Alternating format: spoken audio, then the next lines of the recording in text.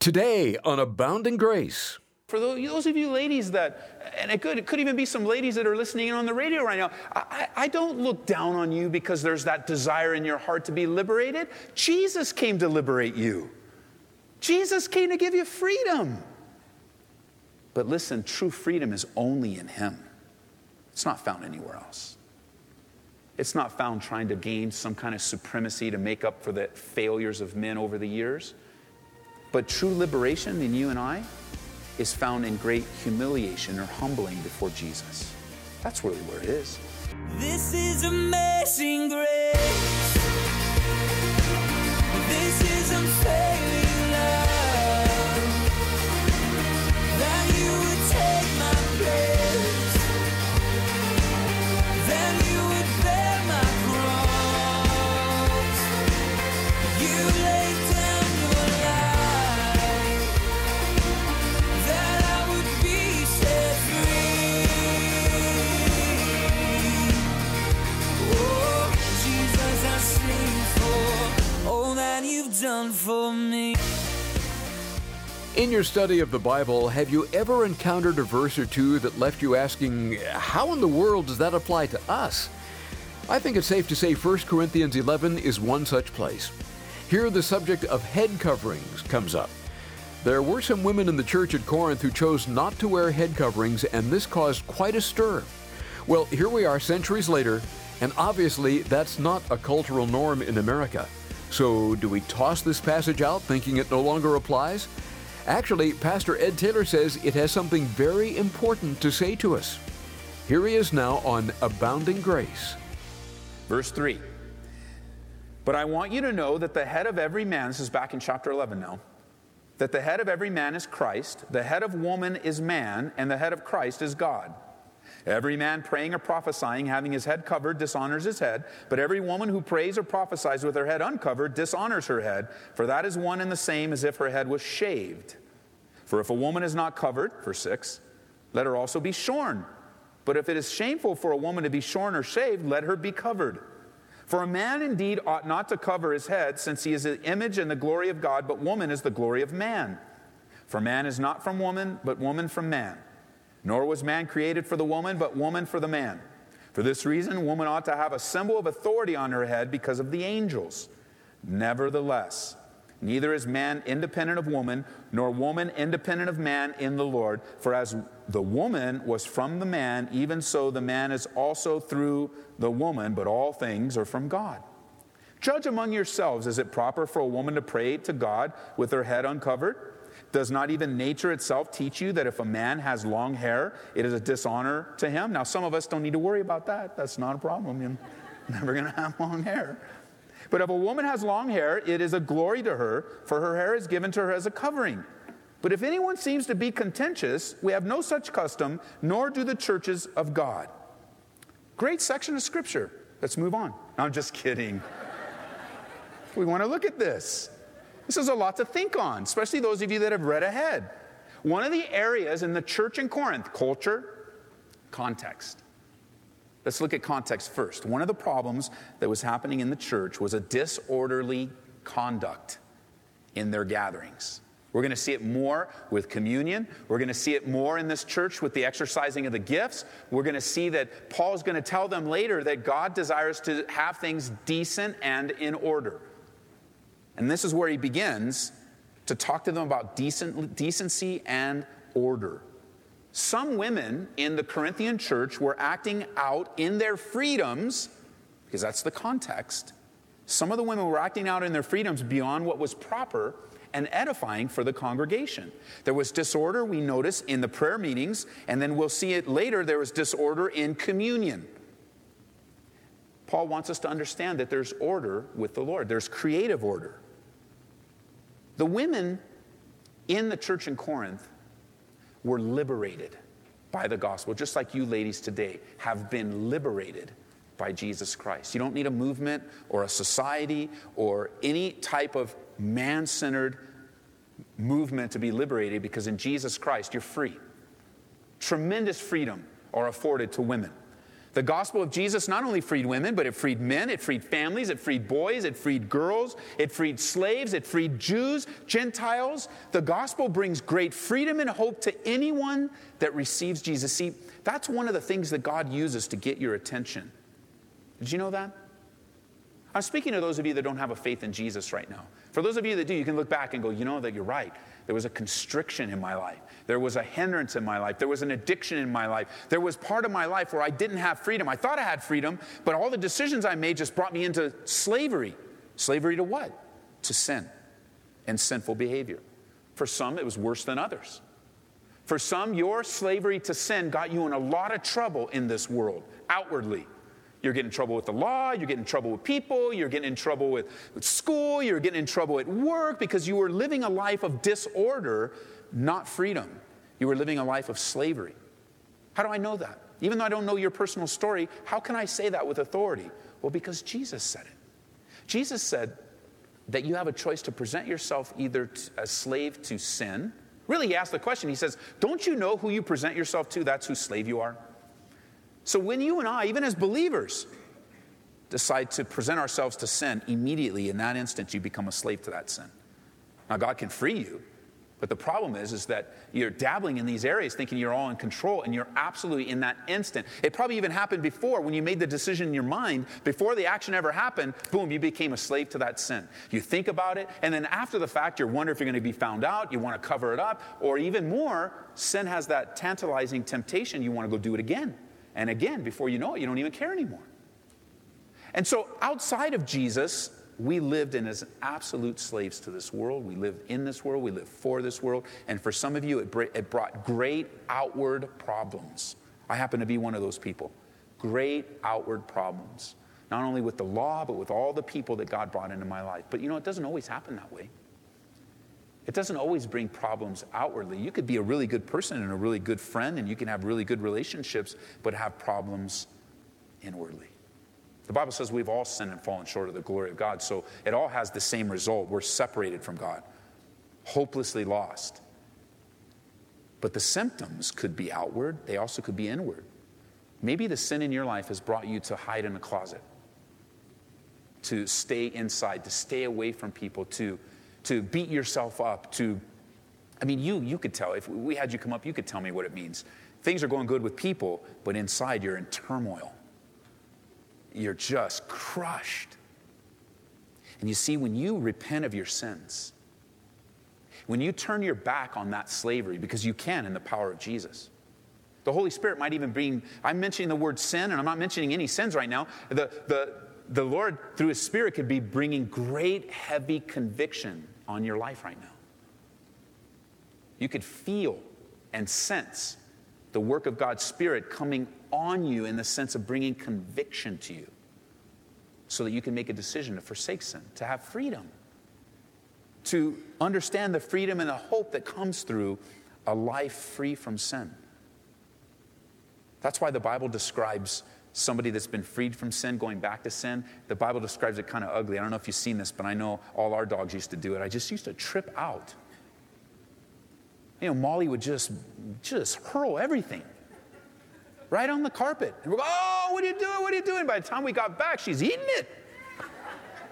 Like, you dumb dog, you barf and then you eat it on top of that. And so what does the Bible describe? People that go back, believers that go back, like a dog returning to its vomit. It's just disgusting. It's nasty. How could it didn't taste good the first time, man. It's not going to taste good the second time, right? Freedom. You and I, as believers, we have entered into great freedom and hope. And that's what happened in the Corinthian church. The gospel exploded on this immoral city, and freedom it's beautiful to be free. We misunderstand freedom in thinking that it doesn't have limitations, though. Freedom always has limitations, always has boundaries that are God-ordained. The ladies, in this case, in this section, had stepped outside of those boundaries. They had stepped outside of the order and decency in the gatherings, and Paul's addressing it. In the days of the first century, in both Grecian and Roman and Jewish culture, the woman was treated just a little bit above a slave. That was the role of women, and in many cultures today, the view is similar. Any country, any Islamic country today, this moment, even perhaps a Muslim woman might be listening in, her hope is in Jesus Christ. Because women are not highly valued in those places where the gospel doesn't rule and reign. Truly, husbands, when you don't value Jesus Christ in your home, your wife will be treated as such. It's just the way it is. It could be in the microcosm of a home. It could be in a country where Jesus isn't valued and worshiped. Christian homes, where culturally you haven't broken the ties of understanding that your wife has freedom in the Lord to be loved and cherished and blessed. And really, our responsibilities, guys, is what? To love our wives as Christ loved the church. And when there's not a love relationship as us as husbands with our Jesus, then it becomes very, very difficult for us to love our wives as Christ loved the church. Women were considered the property of their husbands. They were considered second-class citizens. And as a result of the treatment of women, there even was a women's liberation movement that was already developing in the first century. In Rome, there were several women's groups getting together among the women who had resources. And so even in what we see today, the attempt of women to rise up and be liberated is nothing new. Methodologies might be different, or how things are trying to be accomplished. It's unfortunate today that in the women's liberation movement that men are put down. That men are, it's almost like the women's liberation movements, and I recognize that maybe some of you ladies might be involved in that now, or you might have come out of it, but listen, just from the perspective of a guy, the women's liberation movement in our society tried to suppress men, and that's not Jesus. Women aren't to be suppressed, men aren't to be suppressed. The key is to understand God's design. And of course, a society that turns their back on God, the people that turn their back on God, aren't going to be interested in God's design. They're not going to be interested in what God's heart is for men and for women. And so for those of you ladies that, and it could even be some ladies that are listening in on the radio right now, I don't look down on you because there's that desire in your heart to be liberated. Jesus came to liberate you. Jesus came to give you freedom. But listen, true freedom is only in Him. It's not found anywhere else. It's not found trying to gain some kind of supremacy to make up for the failures of men over the years. But true liberation in you and I is found in great humiliation or humbling before Jesus. That's really where it is. You and I find ourselves at the cross, men and women, you know what? We're both going to be bowing down to our Jesus. And that's where great equality comes. The value of women is high. I've shared with this, but I challenge you. I challenge you to go home and spin a globe around, if you have one. Just spin it around, and then stop it with your finger, and whatever country you're on, ask yourself, has the gospel reached this country? Because everywhere the gospel has reached a country, women have been liberated. And then you just spin it around, and you hit a place where the gospel is rejected, and that's where you find women are treated disrespectfully. Women are treated as second-class citizens, which isn't God's heart at all. We even understand from the original creation in the book of Genesis the value of how men and women complement one another, not compete. It's not a competition. I guess if there is any competition between men and women, it should be competing to how fast we can humble ourselves before Jesus. Have you ever noticed how arguments stop when one person humbles themselves? There might be over here, but the person humbling himself isn't coming back, and eventually has to just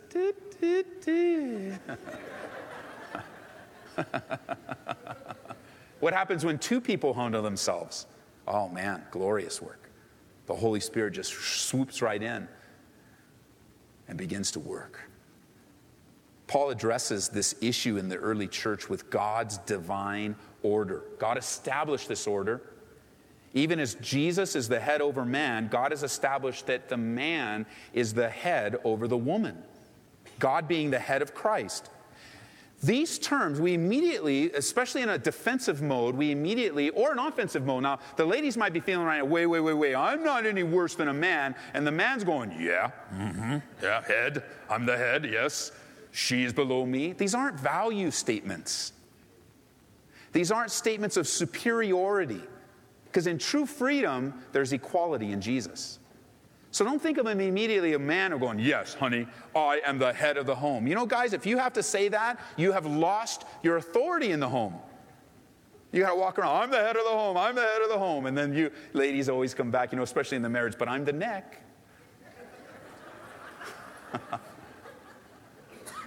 No. The headship of our home is Jesus. The headship of our church is Jesus. It's God the Father, God the Son, and then the order of the home, the man is the head of the home, the responsible party. Not the power-wielding party, but the responsible party. Too much is given, much is required. And he's using the divine order, not of superiority, not of value. We look at the office of the President of the United States is held by a human being. Because he has authority and power, it doesn't make him any better than anyone. It doesn't make us any worse. Or because we're not the President of the United States, it doesn't make us any better or any worse. Humans are humans. There is that attempt in our society to value people by how much money they make. Jesus doesn't do that. By what position in society they have. Jesus doesn't do that. By what they have or what they don't have. The church brings and erases those distinctions, and we become one in Jesus. Not superiority, not value, but watching the example of Jesus. Remember, he willingly, voluntarily, and gladly submitted to the Father. So there's a relationship of submission from the Son to the Father. Then there needs to be a relationship of submission of the man to Jesus. And then there's a relationship of submission from the woman to the man. And that's what Paul is carrying out here. And then in verse 4, he speaks of these head coverings. And even as you go to Israel today, you will still see head coverings. Many of the stops on our tour, as we take groups through Israel, require head coverings as a sign of respect. Turn over to Exodus chapter 34. I'll give you one of the sources that head coverings have come to traditionally among the Jewish people. Head coverings.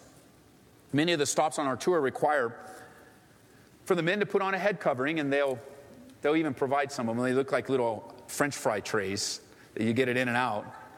And I always get made fun of because it fits perfectly on my flat head. And you just put it on, it doesn't fall off, and you go through to respect some of the spaces and some of the places. And then the ladies would have a shawl or something to cover their head out of respect.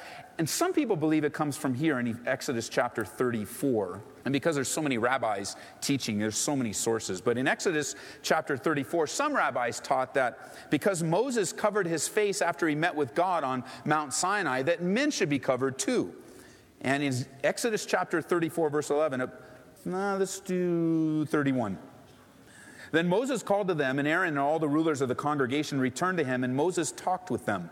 Afterward, all the children of Israel came near, and he gave them as commandments all that the Lord had spoken with him on Mount Sinai. And when Moses, verse 33, was finished speaking with them, he put a veil on his face.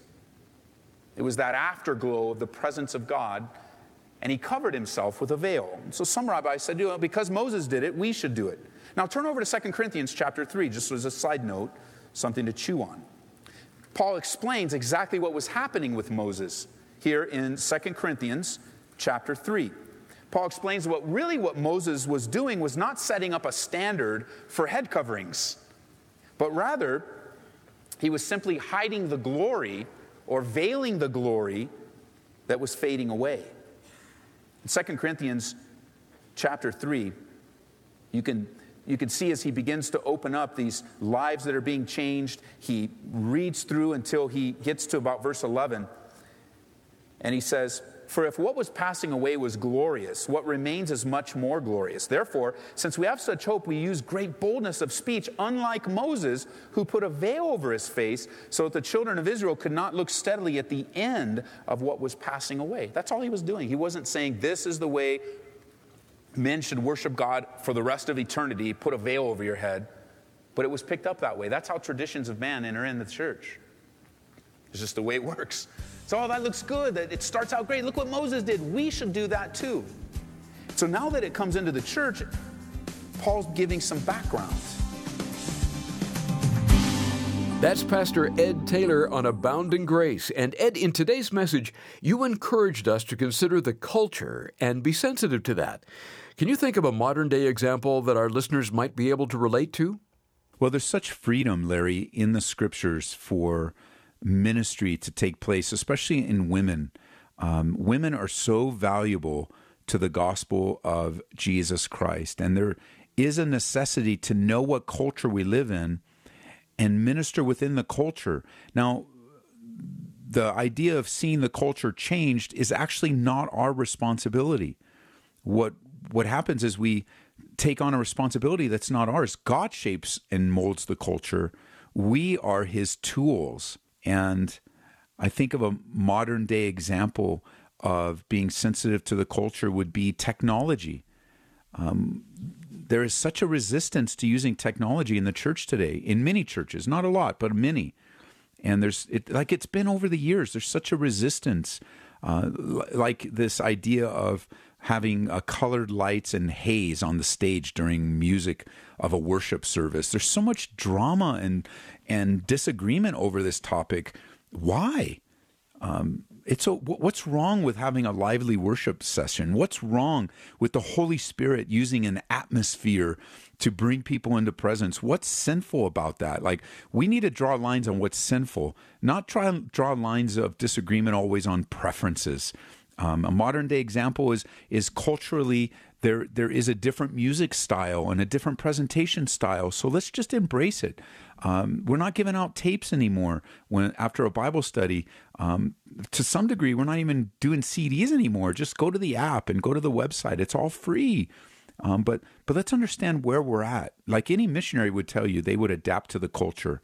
And I love what Pastor Greg Laurie has said, and I'd love to get some time with that brother one day, which I haven't yet, but I'd love to. It's one of my prayers, just to spend some time, buy him lunch. But at any rate, I get a lot of time with him through his books. And Pastor Greg said, and I 1,000,000% agree with it, and it's something we've adopted here at Calvary, the message never changes, but the methods of delivering it do. The message never changes. You don't mess with the message. You don't mess with the gospel. But how to deliver it, how to adapt it, how to make it relevant, contextualizing it to the audience that's in front of you, very important. For those of you that might have a problem with the idea of contextualization, don't. It's so simple. I would imagine if you taught me a Bible study, I'm a man in my 50s, you taught me a Bible study, you'd use different illustrations than you would if you taught the same lesson to second graders. And I can hear everybody say, yes, of course, Ed, I teach second graders different than I teach you. That's contextualizing. That is adapting to the culture. The culture is a room of second graders. So I would have to do some research. I haven't had the privilege of having a second grader in my life, being disconnected from family and grandson and such. I haven't been able, so I'd have to look it up and look up what are kids into today? What are they watching? And that's what I would connect with the kids. So we could do a whole session on this. It could be a good podcast topic. But thanks, Larry. Great question. Thank you, Pastor Ed. That is not a bad idea, devoting a podcast to this very relevant subject. If you joined us late or would just like to hear this message again, turn to calvaryco.church, or you can listen through our app too. Search for Calvary Aurora in the App Store or Google Play. If you take a brief moment to write or call, that would make our day. Let us know the station you're listening to, and if today's study was a blessing to your life. We'd also love to pray for you. You can email us through the website at calvaryco.church. Abounding Grace is made possible through the support of our listeners. And when you give a donation of $25 or more to Abounding Grace, you're invited to request a copy of Christopher Yuan's book, Holy Sexuality and the Gospel. This book will help you better understand sexuality in light of God's grand story and come to realize that holy sexuality is actually good news for all. Your generosity helps us provide the teaching of God's Word on stations all across the nation. We're constantly hearing from listeners that have been helped and are growing by God's abounding grace. Thank you for standing with us. Call 877-30-GRACE or visit calvaryco.church. Then be sure to join Pastor Ed Taylor next time for more teaching from 1 Corinthians. That's right here on Abounding Grace. This is amazing grace. This is unfailing love. That you would take my place. That you would bear my cross. You laid down your life. That I would be set free. Oh, Jesus, I sing for all that you've done for me. Abounding Grace is brought to you by Calvary Church in Aurora, Colorado.